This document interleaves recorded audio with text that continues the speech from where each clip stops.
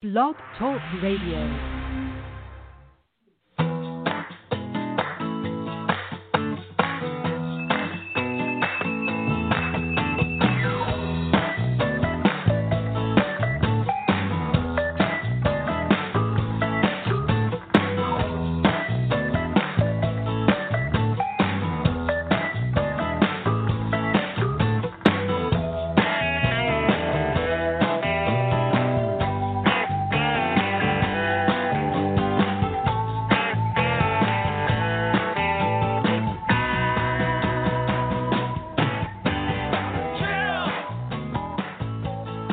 Hello and welcome. It's Progressive News Network Live Extra. I'm your host, Brook Hines. What's shaking, you guys? It is Thursday, February the 20th, and it's the day after the debate in Nevada. So therefore, I am coming to you to share some thoughts post-debate thoughts, as it were.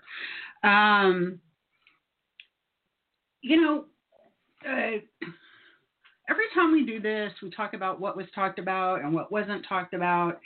And last night, I don't know how well this applies to last night, because last night's debate seemed to be such an outlier to me, because I think probably because Michael Bloomberg was there. But one of the things that I thought was really interesting was there was no mention of foreign policy in the debate last night. And, I got to kind of wonder if the lack of foreign policy discussion might have had something to do with Michael Bloomberg. Maybe they were, pitching towards the strengths of a New York mayor. Who knows? But no mention of foreign policy, except for when Bernie Sanders brought up that Michael Bloomberg had endorsed George W. Bush and alluded to what that meant and what that meant with the Iraq War. That was as close as we got to any kind of foreign policy discussion. So that is pretty interesting, especially since, consider this. We're about to have the Nevada caucus this Saturday, and after that is South Carolina, and then we've got Super Tuesday. And the way that the calendar has been arranged this election cycle, we're real front loaded.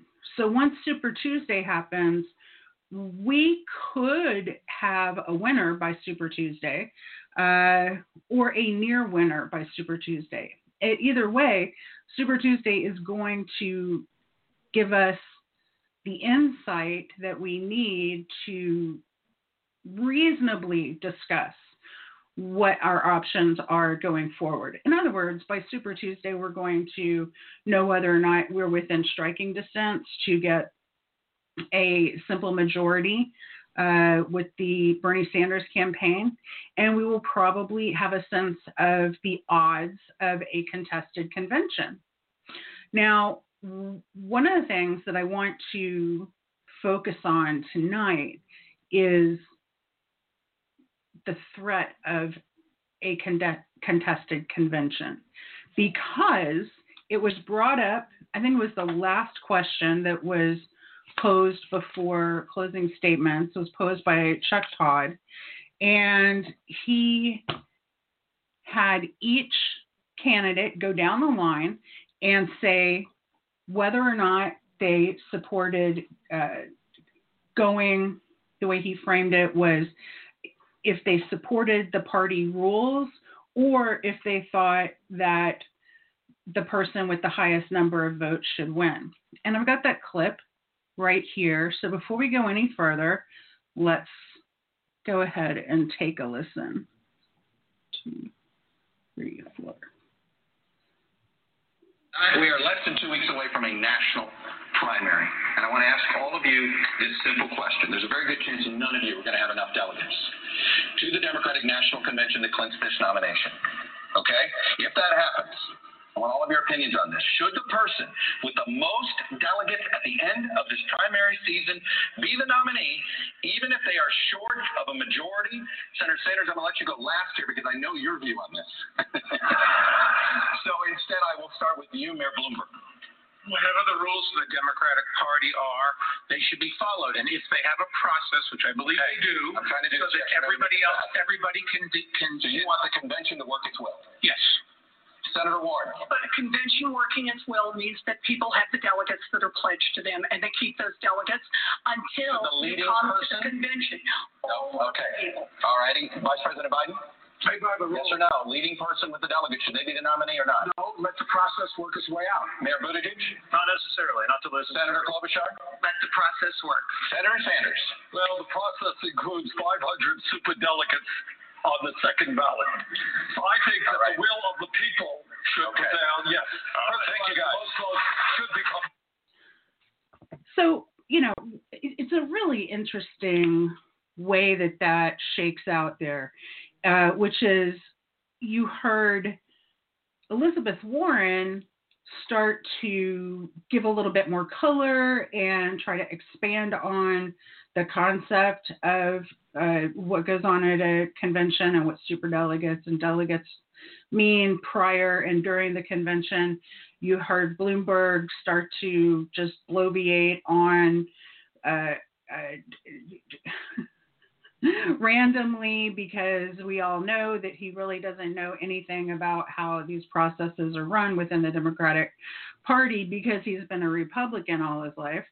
Then you had, and I thought this was really interesting, then you have Biden and Buttigieg in short order, Klobuchar at the end, but you had Biden and Buttigieg in short order saying, no, let the party's rules play themselves out. And it seemed to me at the time, and even more so re-listening to the clip, that Biden and Buttigieg see that their path to a nomination is through combining their delegates.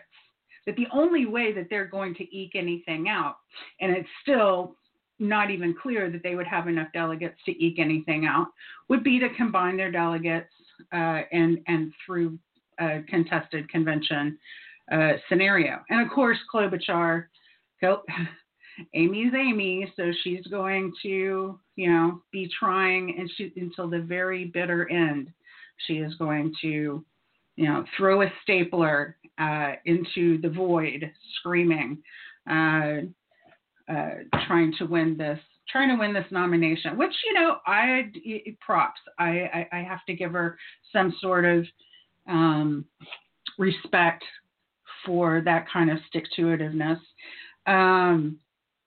Now, I thought that Pete Buttigieg's response here was rather interesting because he's held a different view in the past.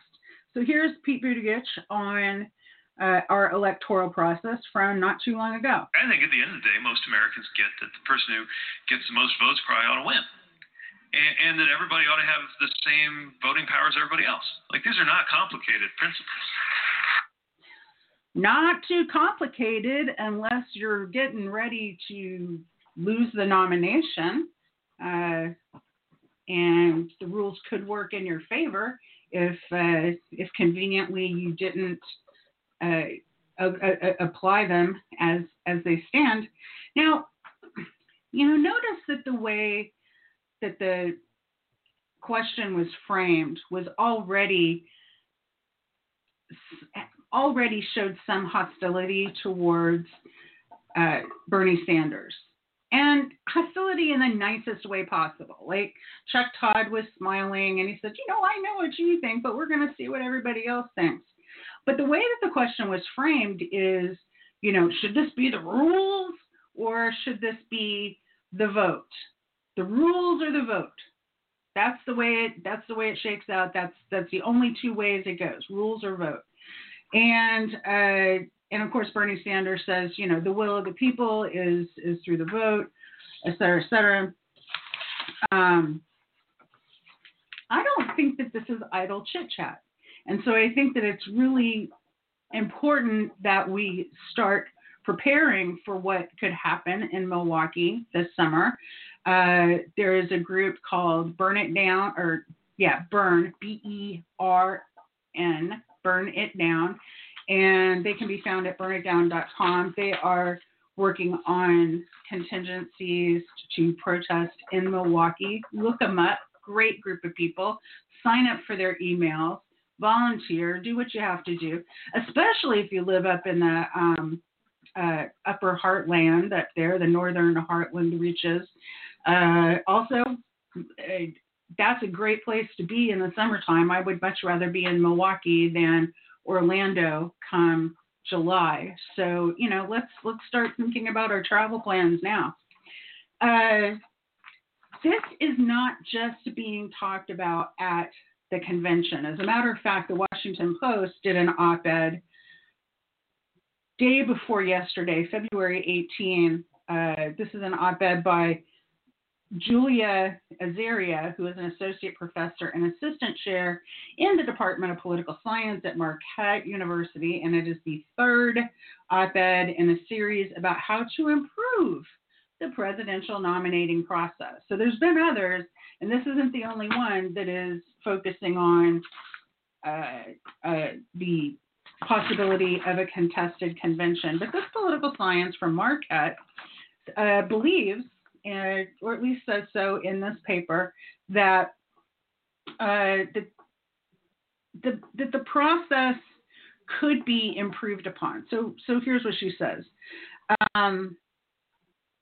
The system as it works now, with a long informal primary, lots of attention to early contest, and sequential primary season that unfolds over several months, is great at testing candidates to see whether they have the skills to run for president.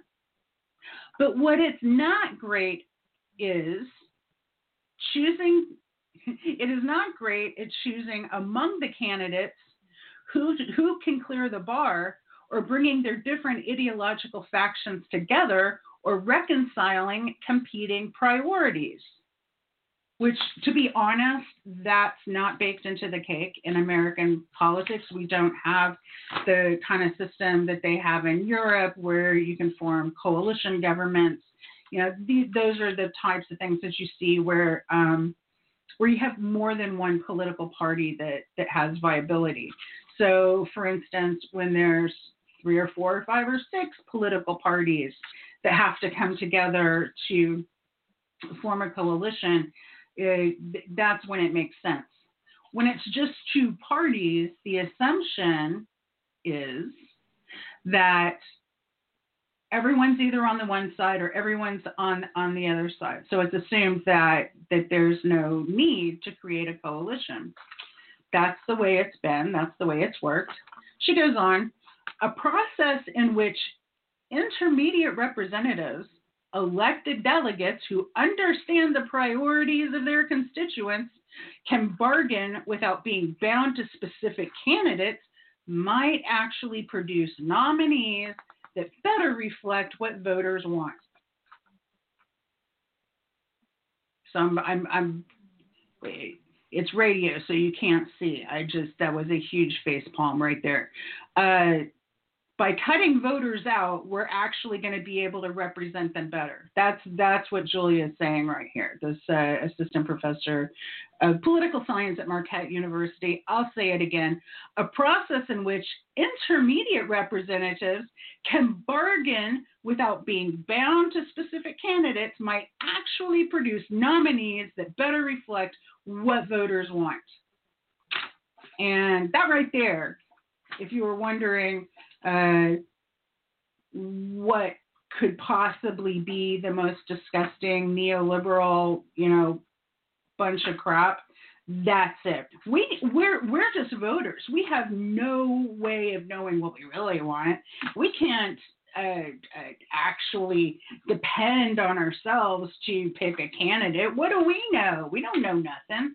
That's what she's saying right there. It's super condescending, and you might guess that I find that very irritating. She goes on to say, a nomination contest is not like a general election. They aren't being fought to win, but to go on to November. But the kinds of processes that we associate with more open and high-quality democracy, like it's a luxury good, may not actually help parties produce nominees that reflect the party's overall concerns. And there you got it. What she's really interested in is the party's overall concerns, not your concerns, not my concerns, not the concerns of everyday workers, certainly not the concerns of poor people, but rather the concerns of the party. This is what concerns Julia here. Let me see if there's anything else I've marked up. Like I said, this isn't the only op-ed to have appeared on the subject in the last few days.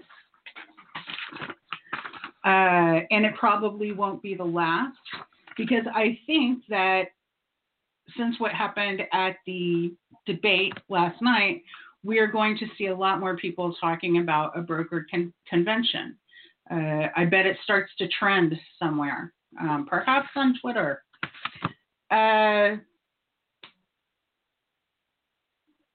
What do we want to do from here? Li Fang did a piece in the middle of last year, so June 30, 2019. Go to The Intercept. Li Fang did a great overall explainer on a contested convention situation. So this is The Intercept from June 30, 2019, and he breaks it all down for you and gives you a sense of the history here. For instance, the last time the Democratic Party went to a brokered convention to select a nominee was in 1952, when it took 3 ballots to nominate Adlai Stevenson. There's a couple of good tidbits in there. He also says the scandal-plagued 1968 convention, when Hubert Humphrey won the nomination without running in the primaries, led to populist reforms that largely removed the power of the party bosses, added transparency, and centered the nomination on the will of voters. The following presidential cycle ushered in George McGovern as the party candidate. And then, so what happens is the party doesn't get behind McGovern. McGovern loses, and then we have this Hunt Commission led by North Carolina Governor James Hunt, which sought to return the power, the lion's share of power, back to the party and to take it away from the people. And that's when we got nominees. It was during this era, that we got nominees like Jimmy Carter and Walter Mondale.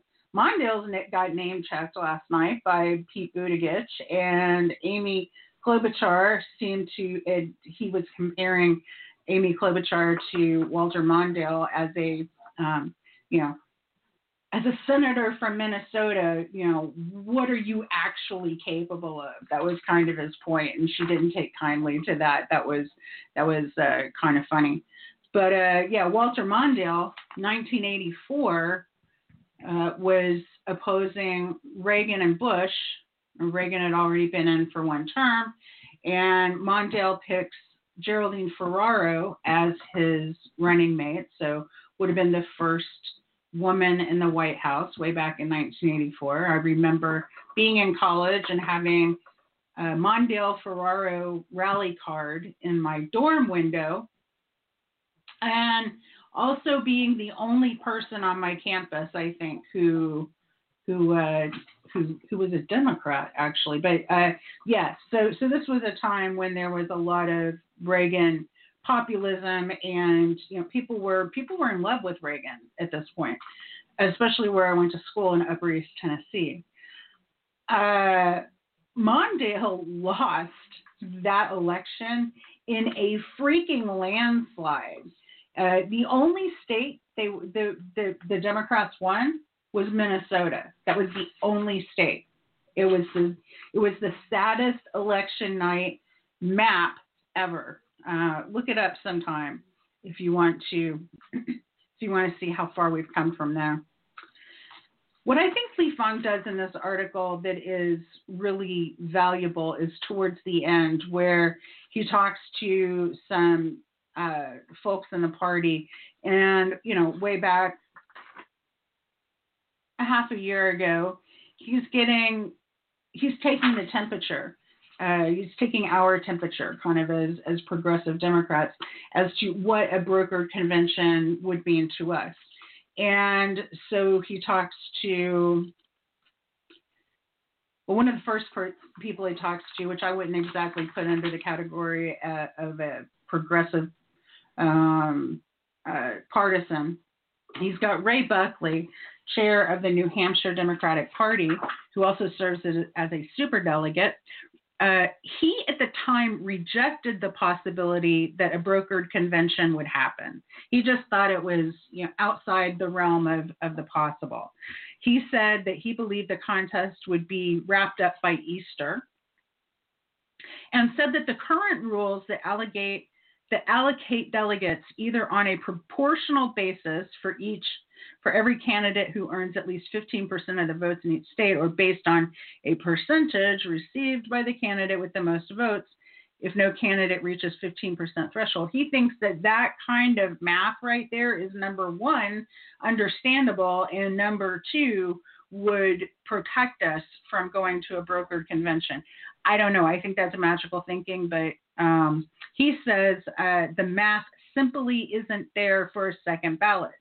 He thinks that this will be wrapped up on the first ballot.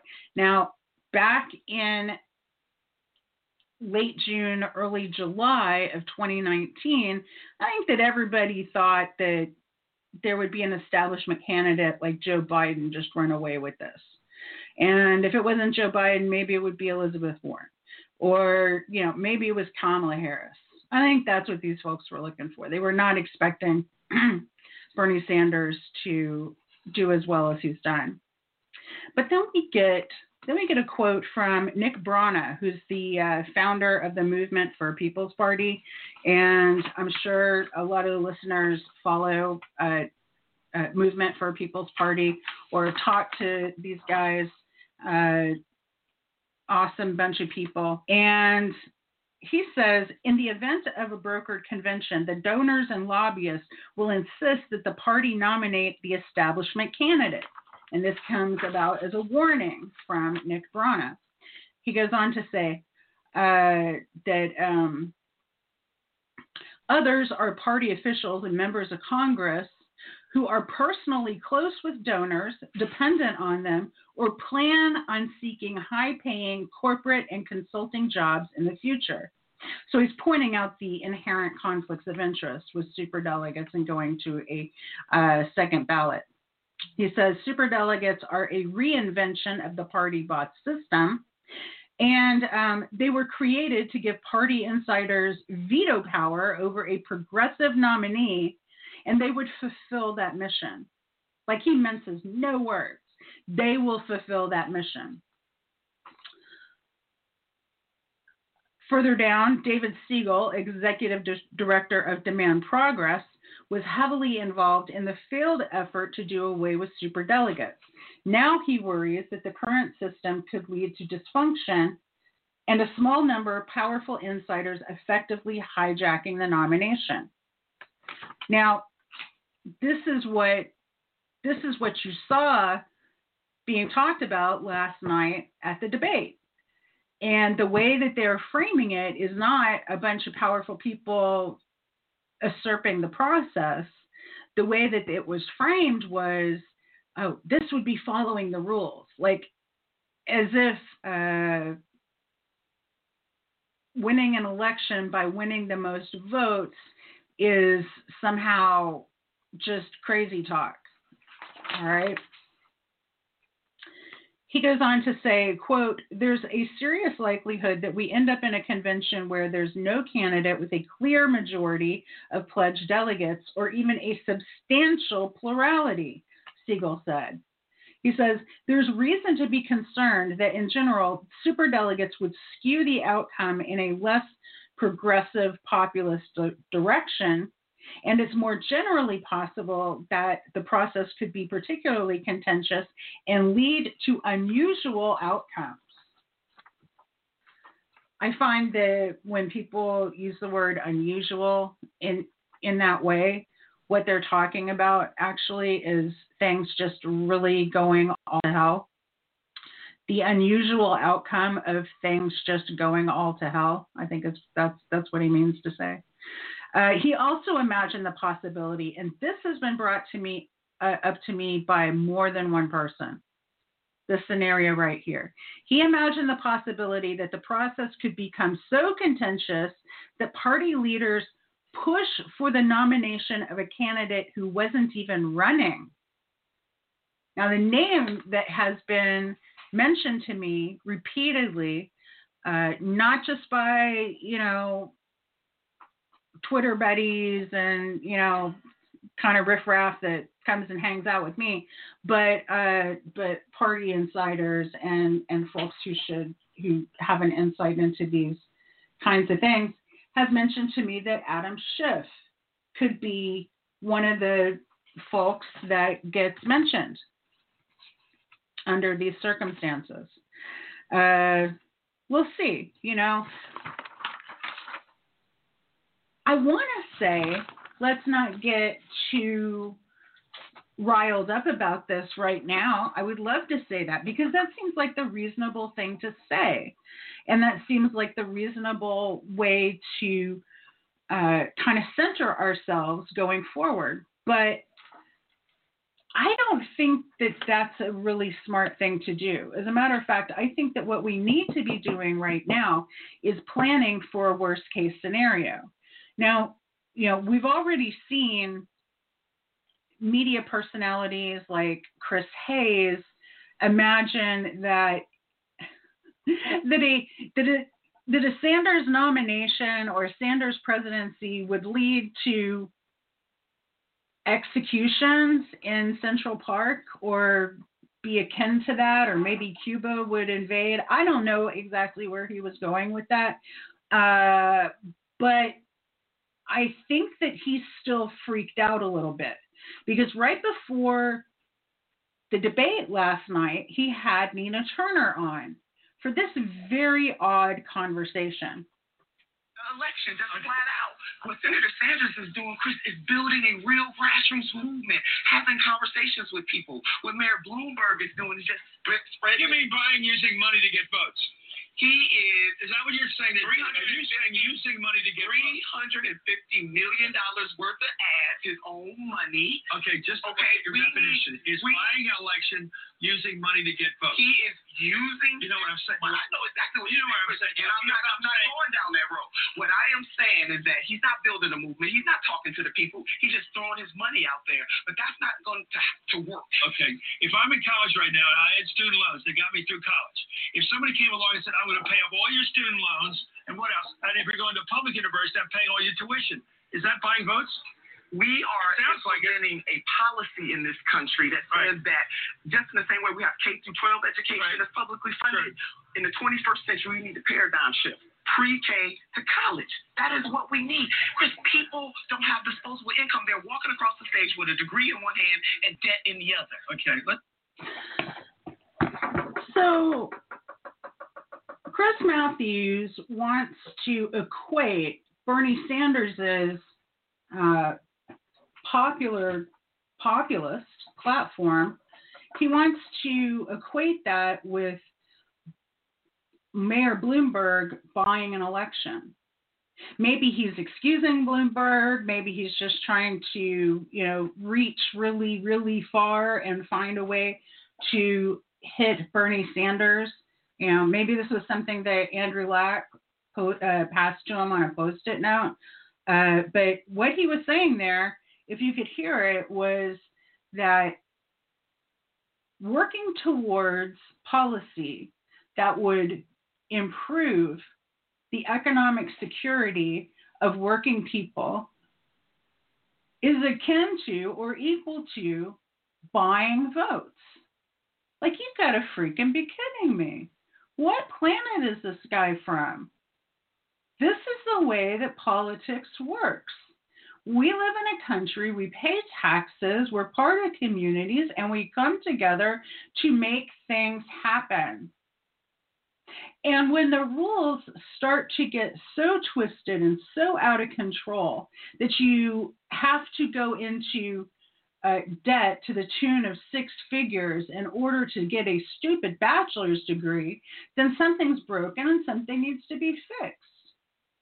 It's the responsible thing to do, because right now we are going to have a couple of generations. We already do have a couple of generations. I'm Gen X, and I got to tell you, most of the people that I went to school with weren't able to buy houses, weren't able to start families, weren't able to start families when they wanted to or when they needed to, and either just, decided to have dogs at a certain point, or were lucky enough, if they did go ahead and have kids, they had parents who could kind of swoop in and help them out.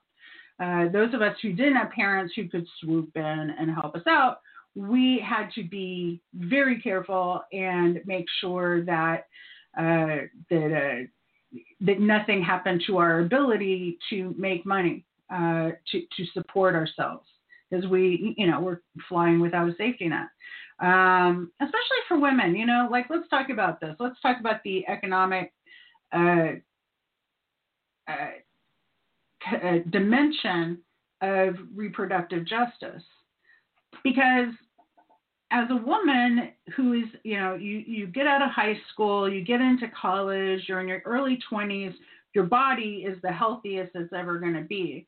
Your body, everything about your body is telling you, hey, it's time to have kids because you can keep up with them now. And, a lot of people don't understand and don't realize that once you get into your 30s, that it starts to be a what is it called? Highly problematic pregnancies. There's a word for it. But once you're in your 30s, it becomes much less likely that you're going to be able to have kids. Things like miscarriages are much more common, and it's just that word's almost coming to me. It's more dangerous. It's more dangerous for the mother. It's more dangerous for the child. But the reality is after high school, you're 18, you've got 4 years in your bachelor's degree. Some people take more. So 22, 23. Then you get your first really, really crappy jobs, 24, 25. If you're lucky, around 25 or 26, you could start thinking about having a kid and not completely screw yourself over economically for the rest of your life.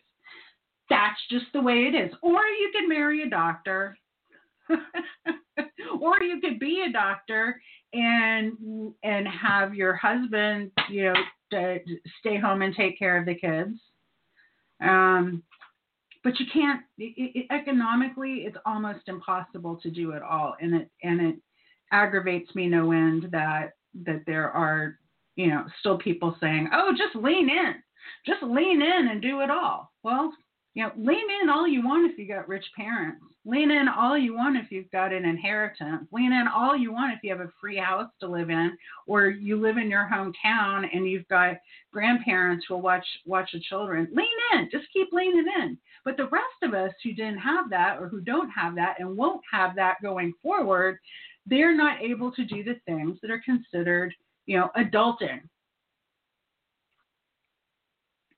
So Gen X, the little Gen Y that came after us, and then millennials, and what comes after millennials, economically, we are so marginalized that it is impossible for us to follow a normal developmental, lifetime developmental trajectory.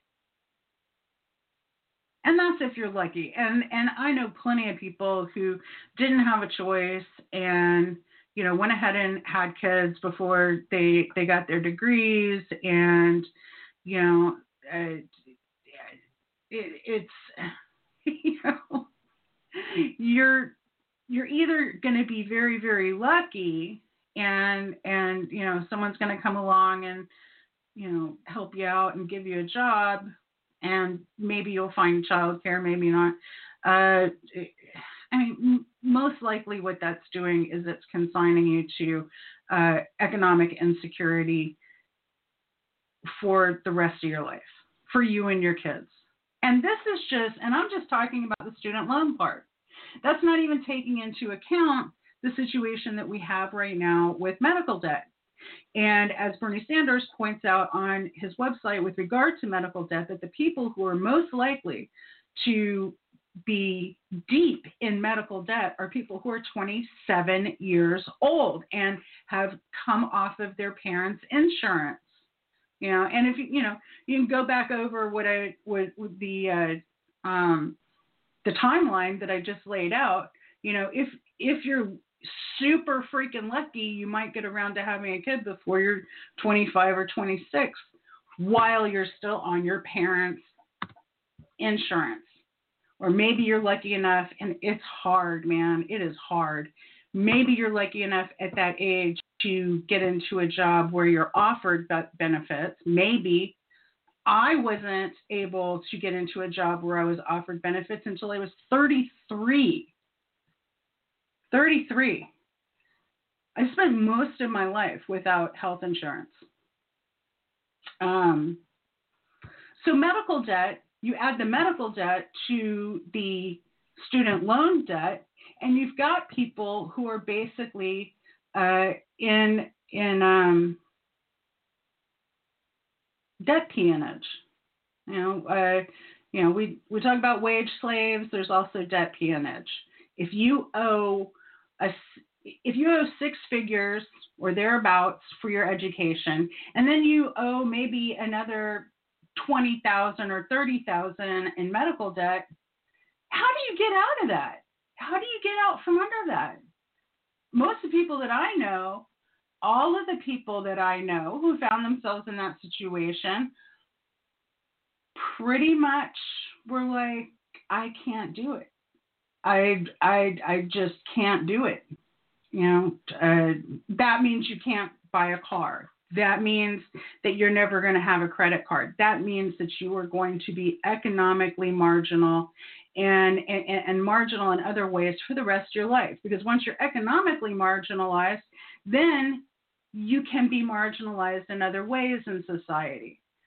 So, you know, combine that with like stop and frisk programs and different ways that young people, especially people of color, find themselves within the criminal justice system.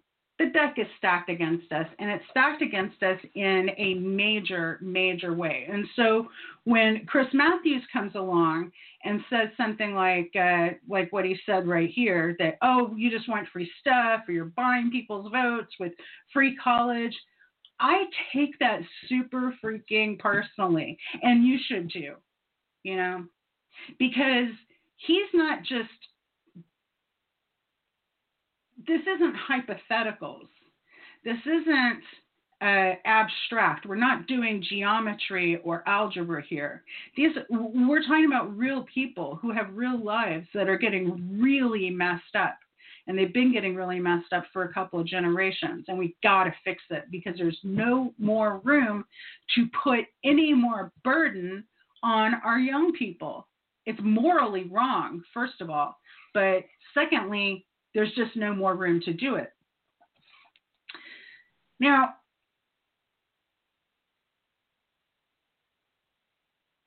there was one other thing I wanted to share with you with regard to these delegates. This is Jeff Weaver was on CNN earlier today, and he was asked by the interviewer about the situation with a broker convention and with delegates. So have a listen. You know, we're working very hard. Got to ask you about the final round of questioning last night over delegates and the convention. Sanders was the only candidate to say that the candidate with the plurality. Hold on. Technical difficulty. We're back. Here we go. So, you know, we're working very hard. Got to ask you about the final round of questioning last night over delegates and the convention. Sanders was the only candidate to say that the candidate with the plurality of delegates, not the majority, should be the nominee. He was the only one that took that position last night on stage. Will you acknowledge, Jeff, the hypocrisy in taking that position compared to 4 years ago? Why? I don't know why you would say that, Kate. Why is there any hypocrisy in that position? We went into the convention last time. We did not have enough delegates, and Bernie Sanders endorsed Hillary Clinton, nominated her from the floor by acclamation, went on to campaign for her all across the country. So, you know, while the campaign was going on and there were a number of super delegates, you know, at that point there were super delegates. They play a different role now, but you know, they could switch their votes at the last minute. This is so disingenuous, and it aggravates me no end.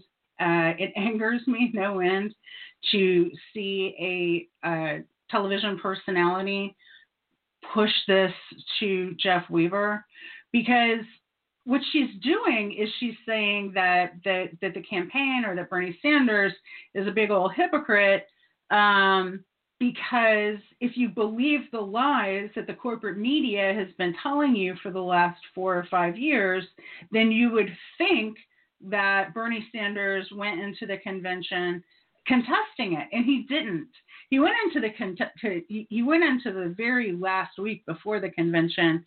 If he had won California, he might have had enough delegates. But you saw what happened with the Associated Press, and you know how they called up superdelegates the night before people voted, and then used Rachel Maddow's show to signal boost that, oh, it's all over. We counted the delegates, so there's no reason to count votes in California. So people who were going to vote in California decided not to. A lot of people decided not to vote. But even worse, the state party chair decided not to count the freaking delegates. And guess what? That that chair, the person responsible for that, is now on the rules committee, who will be overseeing the rules in the convention in Milwaukee this summer. So interesting stuff.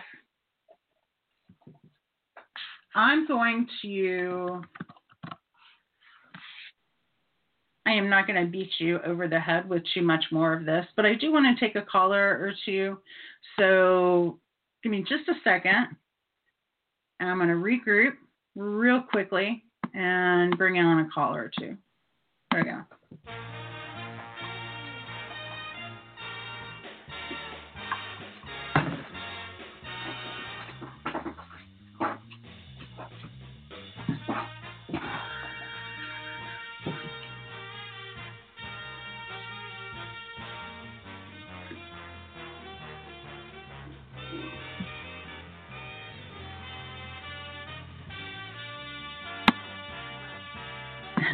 That's our call-in music. All right, so I got a caller from 321. 321 is the Space Coast exchange or area code. Hello, you're on the air with Progressive News Network. How you doing? Is this me? Yes, this is you. Oh, hi there. I'm fine. Great show. I just thought I'd call in and offer comments if you wanted. I thought all the things you're mentioning were interesting.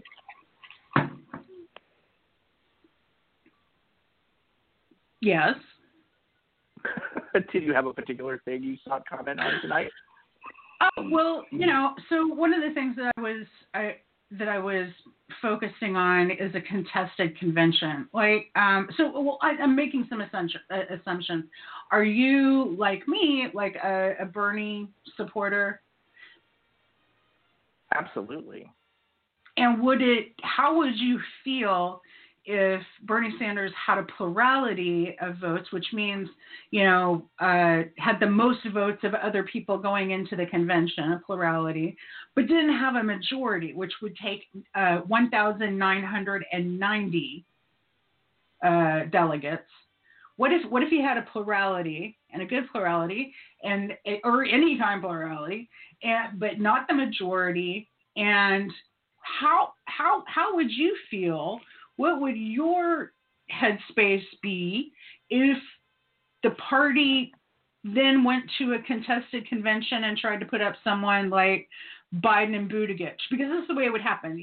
Like Biden and Buttigieg could combine their delegates, and if they empty their little cookie jars and they each have enough delegates to get over 1,990, then they can go, oh, me. Or it could be Biden and Warren, or Warren and Klobuchar, however it goes. How would that make you feel? Yeah, I think the DNC is signaling that that's going to be their last stand because they're so, averse to Bernie Sanders, I guess, because he's not plugged into the proper power network or didn't, kiss the right rings or whatever it is. But there's basically a group of people in control that do not see him as a member of the group. So they've threatened and attempted in every way, as have their, friendly voices on the cable news channels to stop him. Advisor, Jeff Weaver. It's good to see you, Jeff. Sorry about that. If you were to come into the convention with a plurality and they went to the superdelegate program and forced some other set of nominees down the voters' throats, I think, number one, they would lose. That candidate I will not win because it will toxify the water. It will poison the well. There was a hint of that with 2016, I think, for people who preferred Sanders over Clinton at the time, felt like she was sort of forced down everyone's throat by superdelegates, the way the cable news channels always reported her, insurmountable superdelegate lead, all through the primary. So it just looked like it was pointless from the beginning. That whole scheme, the whole superdelegate scheme, which the Republican Party doesn't even do, I think we know the roots of it were all in, the 68 convention, where the party was expressly looking for a way to not be taken over by grassroots movements. This is an owned thing. The Democratic Party is owned by people, not the voters in the minds of the people that run it. I think in the minds of the voters, the party is owned by the voters. That's what the question is. It's a question of ownership. Right. So the party feels like they own it. And if a bunch of just people are going to show up and vote for somebody that they don't like, they're not having it. But I would argue that they don't really have a choice, because if enough people want something and they're the only ones that are going to support you, you need them, period. I think there's been a whole, ugly dynamic since 2016 of party leaders and party elites, yelling about Susan Sarandon and Jill Stein and blaming everybody in the world for people not voting the way they wanted them to. But I don't think voting works that way. I don't think you can bully and shame people into voting for who you want. And furthermore, if you take the vote out of their hands and say it doesn't matter how you vote, we're just going to decide this in a smoky room, as the DNC said it could do in court, or they pull a fast one with the superdelegates, I think they might as well just lock the door and burn the party to the ground, because it needs to be a strong showing, I think, for the Sanders people to make that argument. But if it is strong, if it's even a plurality, I think they're just gutting themselves if they pull a move like that. It would destroy any remaining shreds of credibility, and any party that emerged after that would not be the party that we see today. Those people would be dead and gone as far as their power goes, and I wonder if they realize that. I think that some people realize that. I've been putting out feelers to the folks that I know that are, kind of within the party structure and know a little bit about this. And reluctantly, like I have to drag it out of them, but reluctantly, I will get answers of, that'd be highly bad for the party, or that would be completely damaging to the party. But it's not the first thing they say. The first thing they want to say is this kind of gentleman's, oh, we don't think that'll happen, or don't worry about that. But for what we saw in Iowa at the first caucus could be repeated in Nevada. Now, if you remember, in 2016, Nevada was the site of some quite incredible messing around with the process. Nevada being a caucus, they vote on delegates. This is the kind of process that the Washington Post is touting as a possibility that maybe we should just go towards that kind of representation where you just pick delegates and then the delegates pick your nominee. So this is what Nevada does. And they have a convention, and at the convention, that's where the delegates are counted and they vote for their candidate. But at the last minute in 2016, the executive committee of the Nevada Democratic Party, without enough people there for a quorum, by the way, the executive committee decided that they were going to keep out a number of the Bernie delegates. So they just didn't let them in the room. There was a whole bunch of them, dozens of them, that just weren't let into the room. And then at the last minute, again, they gave the party chair the power of gave the party chair this imperial power that whatever she says goes. So what she did was she got up on stage and she said, we're just going to do a voice vote, and if you're for Hillary Clinton, say yay. So a bunch of people say yay. If you're for Bernie Sanders, say yay. Clearly the Bernie Sanders people had it. I mean, it's obvious on any recording, but she gabbled in that Hillary Clinton was going to be the choice for Nevada, and people were very upset. Now, before she did that, she actually brought in police. So she was saying all this from the stage in an auditorium where she had a line of riot officers in front of her. So that was messed up. But then what happened was the editor of the paper in that part of Nevada, and I'm not sure if it's Las Vegas, but it's Jon Ralston, who was a co-moderator last night at the debate. Jon Ralston completely fabricated a story that people were throwing chairs at the Nevada convention. Just fabricated it.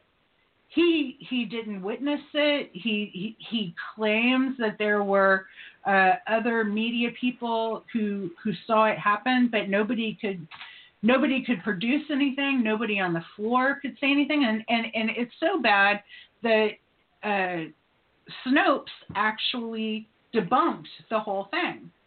And up until the last time he was asked, which is fairly recently, he was still sticking by his story that people threw chairs and that anybody who disagreed with him were chair truthers. And so... chair truthers. I remember seeing a picture. I think what they finally came up with was one person holding a chair. And then apparently they were convinced to put the chair down and nothing happened chair-wise. But I think that was the seed from which they took the violent chair throwing, because that's all that ever appeared. I don't even know if that was authentic, but at most it appears like someone held a chair. I have seen that. Right. They held a chair in anger. It's like violence. It's a violent chair holding. You've hurt me with your chair holding. Lord have mercy. So we're getting ready to have a caucus in Nevada, the same state, and they were going to use the Shadow app that created the fiasco, part of what created the fiasco in Iowa, and scratched the Shadow app at the last minute and said, no, we're going to do stuff on special iPads. So it couldn't just be people with a pen and paper and a calculator. No, they have to have special iPads because there's all this special math. So you got to be, understand what they're doing is a version of the Electoral College. Special math means they are weighting certain areas less or more than other areas. That's where the math comes in. So now you have to do the special math on special iPads that are used as tools because they are not using an app that would be a security risk. So these iPads are somehow not a security risk in their eyes. What are you expecting to see this weekend out of Nevada? Do you have any spidey sense about what could possibly happen? Well, now I'm remembering what you said about 2016 and freaking out a little bit. I mean, we'll have to see, won't we? But I mean, yeah, all this nonsense with the apps and the iPads and the shadows and the acronyms. I mean, it's hard to tell where the incompetence ends and the corruption begins. But I remember it was really weird in Iowa, the whole Buttigieg thing where he's claiming victory in the middle of all the confusion. It sure kind of smelled funny. And, given the history and given also the local Nevada Democratic chair is this virulent anti-Bernie person who's like, I believe he told him, I won't say a bad word on your air, but I believe he told Bernie Sanders to go F a pile of rocks, like on Twitter or something. That's right, he did.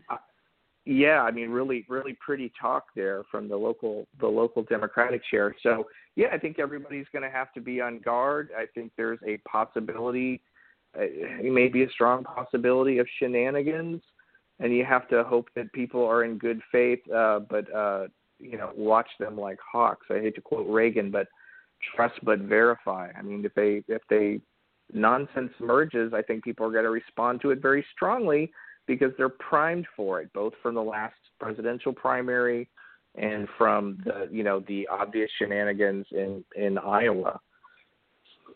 So here's the latest numbers we have on Nevada. This is from Emerson Polling. Bernie Sanders is polling at 30%, and the next person after him is Buttigieg at 17%. So that's 13 points behind. It's double digits plus behind the front runner. Buttigieg at 17, Biden at 16, Warren at 12, and Klobuchar at 11. So if you take 11, 12, 16, and 17, you might be able to get two others for a total of 3. You might get a total of 3 candidates coming out of Nevada splitting delegates. And Bernie Sanders has this very, very clear lead, but as we saw in Iowa, he could come out with fewer delegates or the same delegates as some other combination that gets combined on the second round during the caucus. Because remember, in the second round, we moved people from the first vote over to the another vote. So they reapportion. And by the way, why do we have caucuses? I used to be idealistic about it. I used to think, it's people getting together in an auditorium and celebrating democracy together. And nothing could be further from the truth. maybe at some point in America's history it worked that way, but I mean, and I think that's other people that like it for the reason you just said, and that's the idea behind it.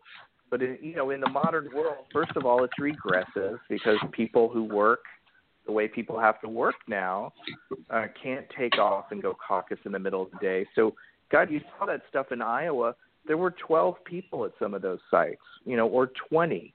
It's not representative, by any means. And it's subject to all kinds of, I'll use the word again, shenanigans. I mean, whether it's, people being locked out, we heard reports about in 2016, or rejected, or, crazed, people, with lines of cops in front of them taking imaginary voice votes. I mean, I think we just need to vote, and that would be nice to see. And I wonder if it's not being kept on because it is so subject to being sort of smushed around and muddied up. And I mean, I felt that was, I really came away from Iowa with a bad taste in my mouth. And I think a lot of people did. A lot of people were saying that's the end of the caucus there because it was such a, it's such a cluster shenanigans. Cluster shenanigans. I'm trying to be civil here. We're all supposed to be civil, but yeah, why caucuses? Why is it this murky? I think at this point it's being kept around because it is subject to manipulation and being made opaque. And unfortunately, that's the battle we have now. Is we've got on the Democratic side, we've got a party at war with a lot of its base. And, trying to, it's going to have to be big. And I think if you're a Bernie person and you want things to change, we have to not only win, but win big, win in a way where it is obvious to everyone what a disaster it would be to just undercut it and what a losing proposition that is. I'm not even sure that that's enough. I could be really cynical and imagine them just setting fire to the whole thing because there are some people that are so opposed to these really very minor, common policies that are being proposed. Good God, everybody in the world but us has government-managed health care because it works well. And it's being treated as though, the proposal is, cannibalizing children or something. These are small things, but to people in power or people whose money is at stake, apparently it's, have you heard the phrase existential threat? They're saying it on the cable news all the time. Existential threat. They've got to stop this. No explanation is being given except that this is just unacceptable for someone outside of certain circles to be doing too well, and that's got to be stopped. I heard Katie Couric today. My satellite radio was messing up, and I accidentally listened to Katie Couric. And she had someone on. Oh, she had Bloomberg's guy on, her campaign manager. I don't know the name. And she was asking him about various things about the debate. And she, unprompted, said, "But what you've got to do is slow down Bernie Sanders, right? That's the emergency." I mean, she brought that up as the focal point of what Bloomberg's campaign is supposed to be about, which is something I can imagine people claiming is the paranoid ravings of Bernie Sanders people, imagining that he's so important that Bloomberg is just there to torpedo him. And here's Katie Couric, ab initio, just herself proposing that that's what Bloomberg is supposed to be doing, is stopping Bernie Sanders. This is national news, having a chat with his campaign and saying, well, we hope you're going to stop this madman who wants people to have health care. I mean, it's just absurd. It's just a really a surreal situation. And I think it's going to go one of a couple of ways, or maybe one of two or three ways, and a couple of them could be potentially very ugly.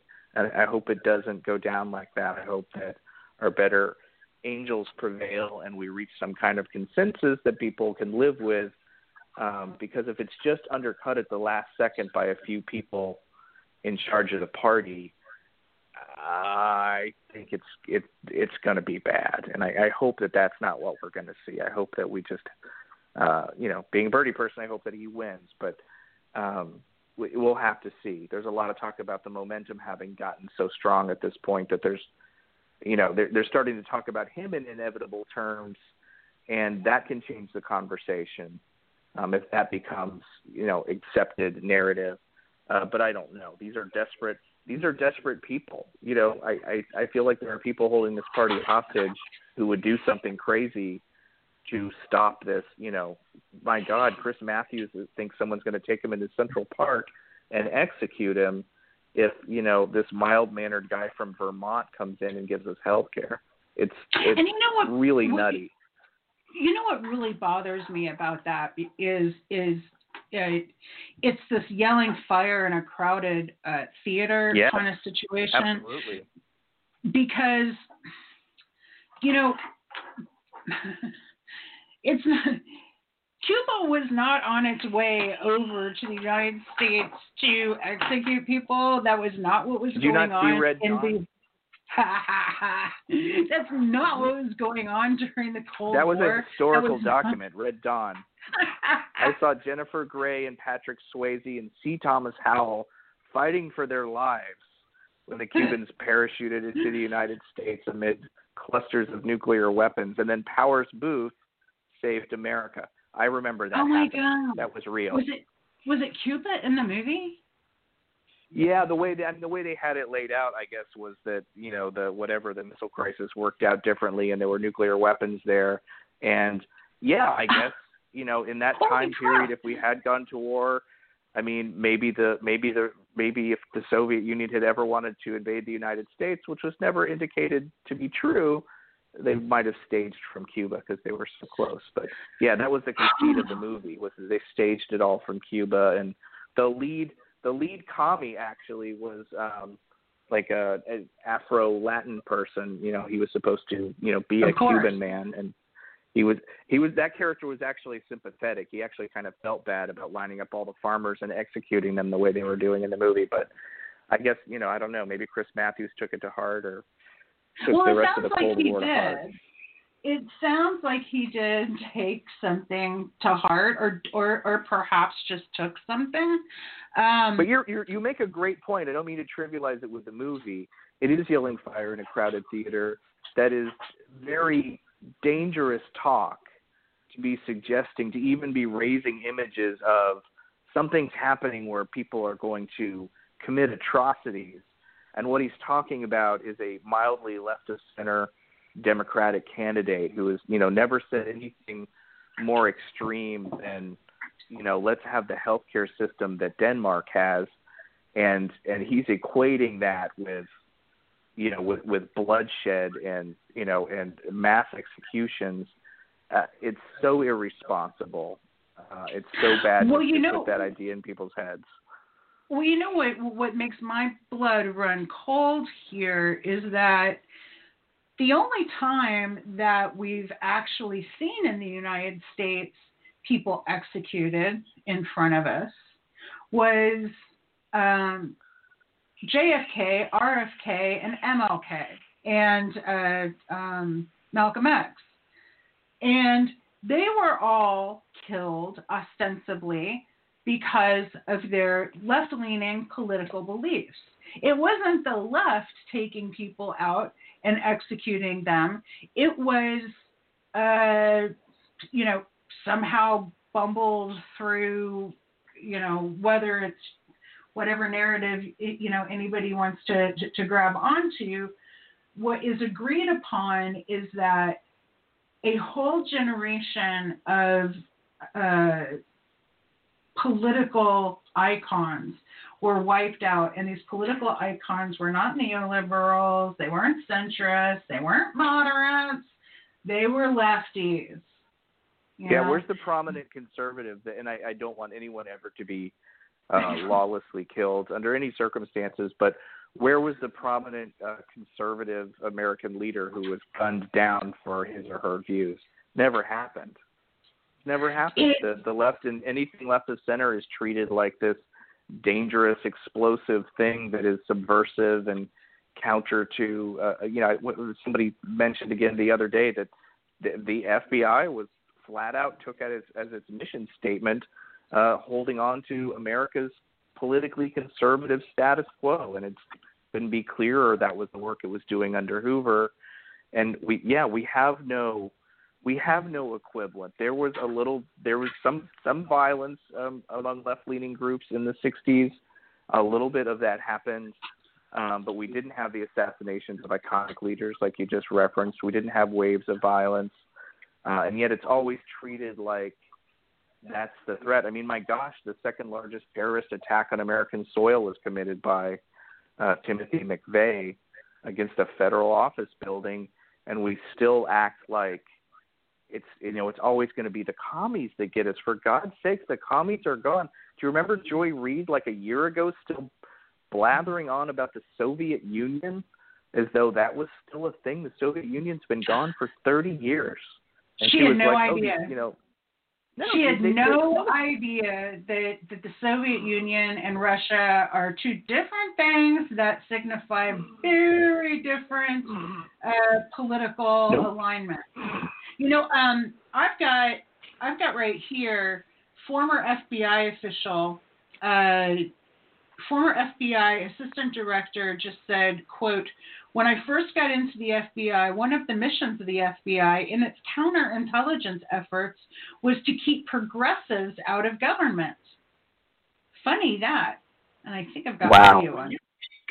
The election and you take the House and you now convert all the committees that you have to investigating various aspects of the President of the United States, then your lifeblood has to be to react to stories. So you're going to see more stories planted so that all these committees can have a lot of work to do. And I think this is just more of the same. And I think we can expect more of this because, quite honestly, the electorate in some places is putting more and more progressives and self-described socialists in positions. And ironically, years ago when I first got into the FBI, one of the missions of the FBI in its counterintelligence efforts was to try and keep these people out of government. Why? Because we would end up with massive dysfunction and massive disinformation and massive misinformation. And it seems to me that's where we're at today. So that was that was too loud for you. So that was the former FBI assistant director on Tucker Carlson on Fox News, just telling the tales out of school, letting us all in on what's really going on there. Incredible. I mean, the New York Times ran with a story today saying that per a top secret intelligence briefing, the Russians are helping Trump again. And they ran this as a story. And it doesn't say, I'm looking at the story, it doesn't say a word about what the Russians are doing to help Trump. And I don't know. Who knows? Maybe they're doing something.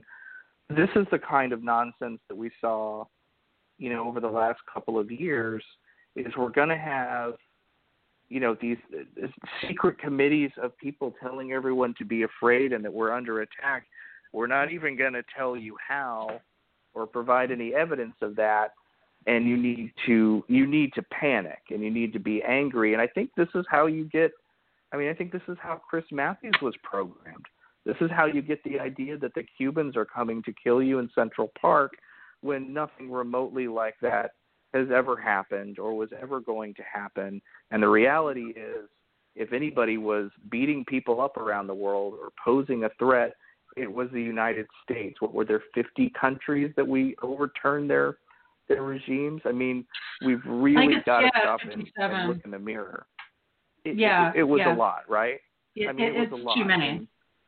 We've named our own president in Venezuela, and we want people to panic over somebody said Russia's doing something. What is it? Is it Facebook ads again? Is that how they're bringing us down? I mean, the ability of people to be convinced by voices under color of authority telling them who the bad people are and what the bad people are doing is still bone chilling, like you said. And for a figure like Chris Matthews to raise the specter of a foreign invasion.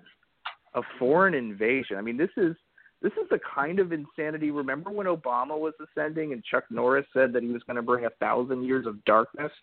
I mean, this is just a kind of xenophobia, a kind of group paranoia And with this whole, like, the commies are coming thing, you and I were drenched in it if we're roughly the same age, which I suspect we are. We were drenched in this paranoia in our youth, and it just kind of faded away.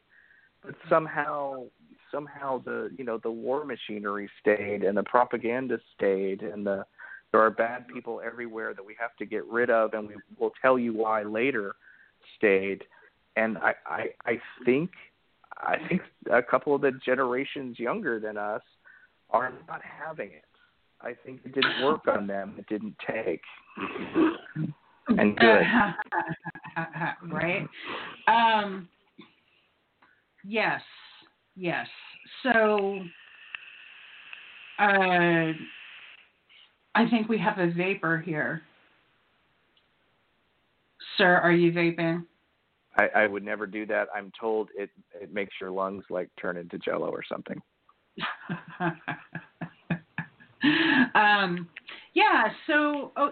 So okay. Let me just get this out of the way. You're not like a campaign person. You're not like or are you? No, I'm not. No, nobody pays me for anything. I haven't even volunteered for any of the campaigns. I should. I would. Everyone's on notice. I may do stuff for the Bernie campaign if I can figure out what. But no, I haven't. Not employed by anybody in that realm. Well, that's all. my cue to. That is my cue to plug how people can get involved, and you can go to Bernie Sanders' website, which I believe is berniesanders.com. And right on there, you can volunteer. And there are different ways to volunteer. You can do calls, which are super easy and super fun. They give you the script, and you have an auto dialer, and it's all self-contained, and you can sit down and just knock out 20 calls in an evening. Maybe you do it with a few friends and make a day of it. You can also sign up to do texts. I think sometimes these are called hustles. It depends on what vendor you're using. There's a vendor called Hustle. But anyway, it's the same idea. You have a script. You reach out to a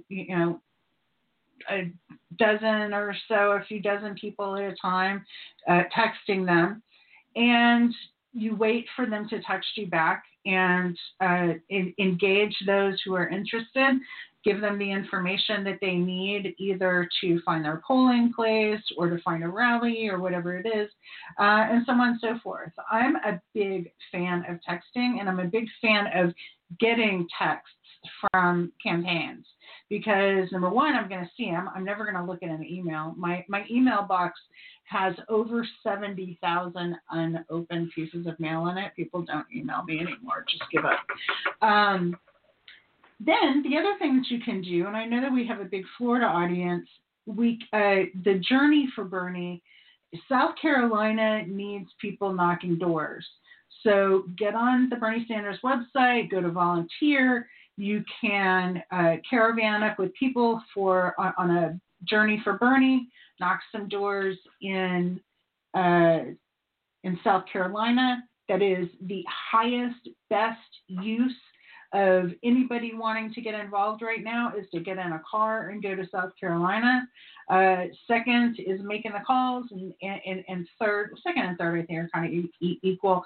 Do those texts, and even introverts can do the texts. Like, it's no big deal. Like, I'm a super introvert in most things. I don't know, maybe I don't know, but I don't like calls.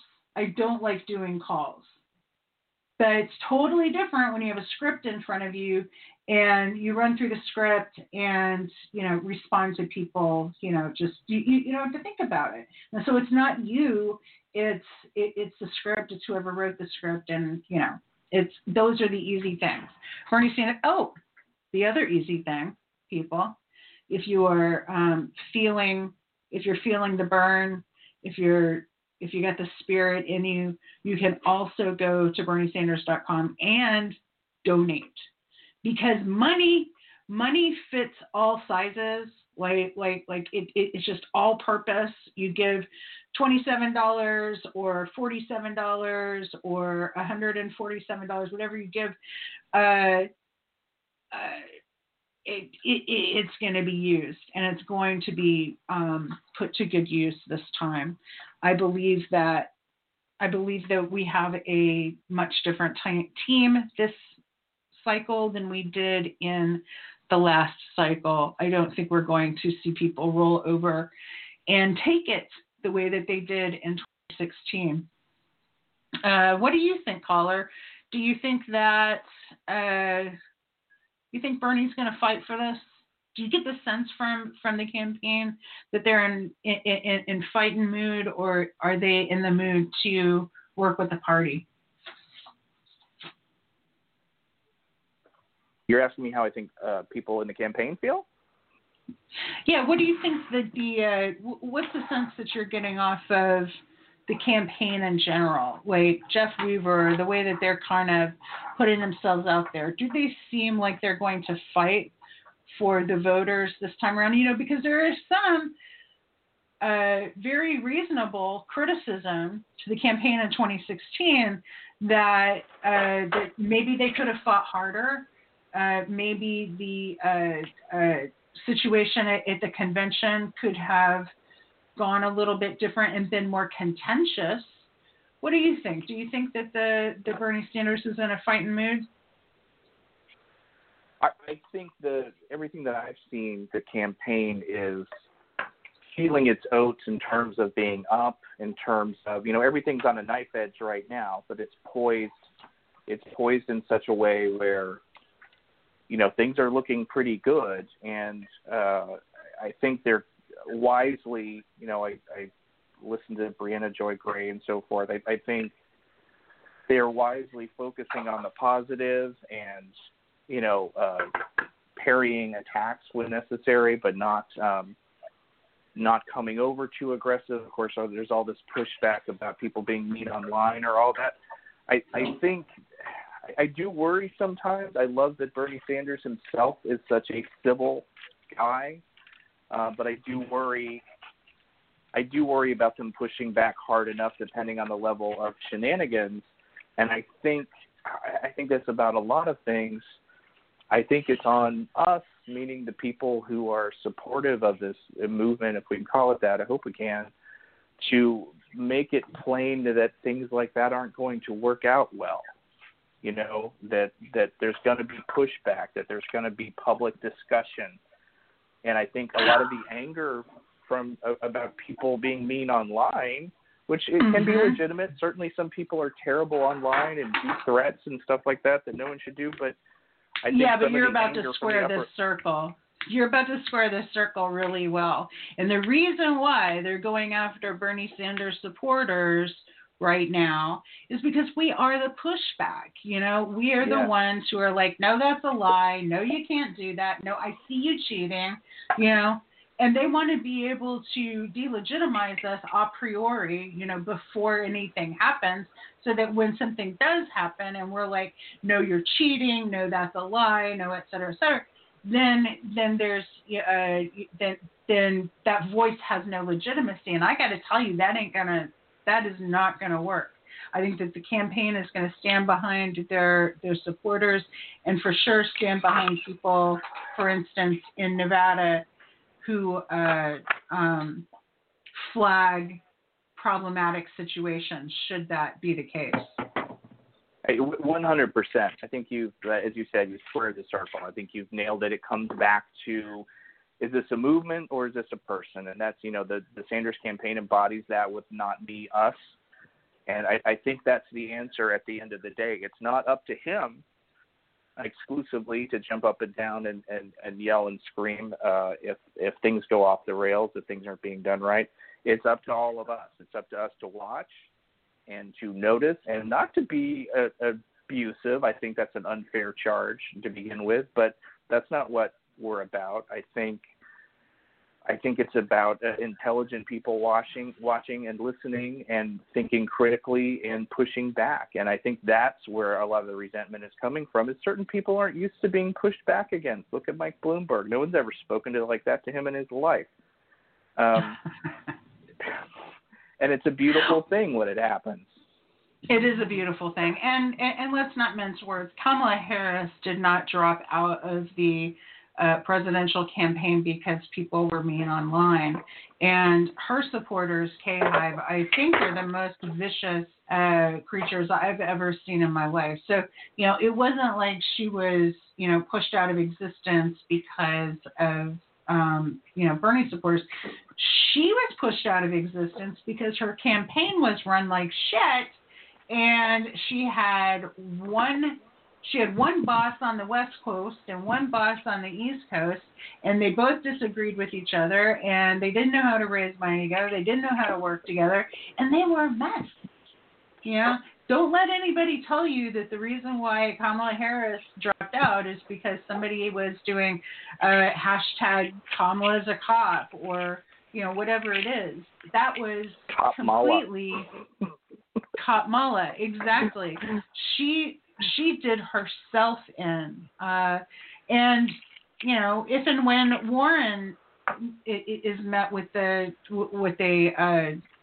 disappointing outcome, shall we say, it won't be because of snake emojis. And Biden's he's not tanking in the polls because of poop emojis. So, it depends on how you feel about the power of mass movements and whether people en masse are, dangerous ignoramuses, or whether people en masse, can do the right thing and be wise. And there's probably a little bit of evidence on either side, but I think you've completely nailed your thesis, which is it comes down to those of us who are behind one of these candidates or another, and the strength of that movement and how well it holds up to criticism and nonsense, and how sort of non-viable it becomes to just sweep it away, to just ignore or whatever. So I hope that we've reached a point like that. And I think we have. And you know what? We're also getting to the top of the hour. So I am going to thank you, caller, for graciously sharing your time. And I hope you keep listening. And I will. Keep sending feedback and so on and so forth. So off we go. I will talk to you next time, caller. And for the rest of everybody who is still listening, I think that it's really important that we keep our wits about us. I think it's important that we don't get over paranoid about the potential outcomes with regard to a contested convention. But I also think we have to be very realistic about the potential that is in front of us. Again, check out, and I'm going to check this URL while we're here online. Burn.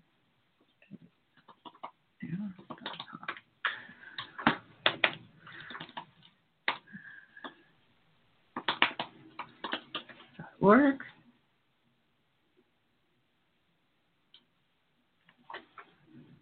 Hold on.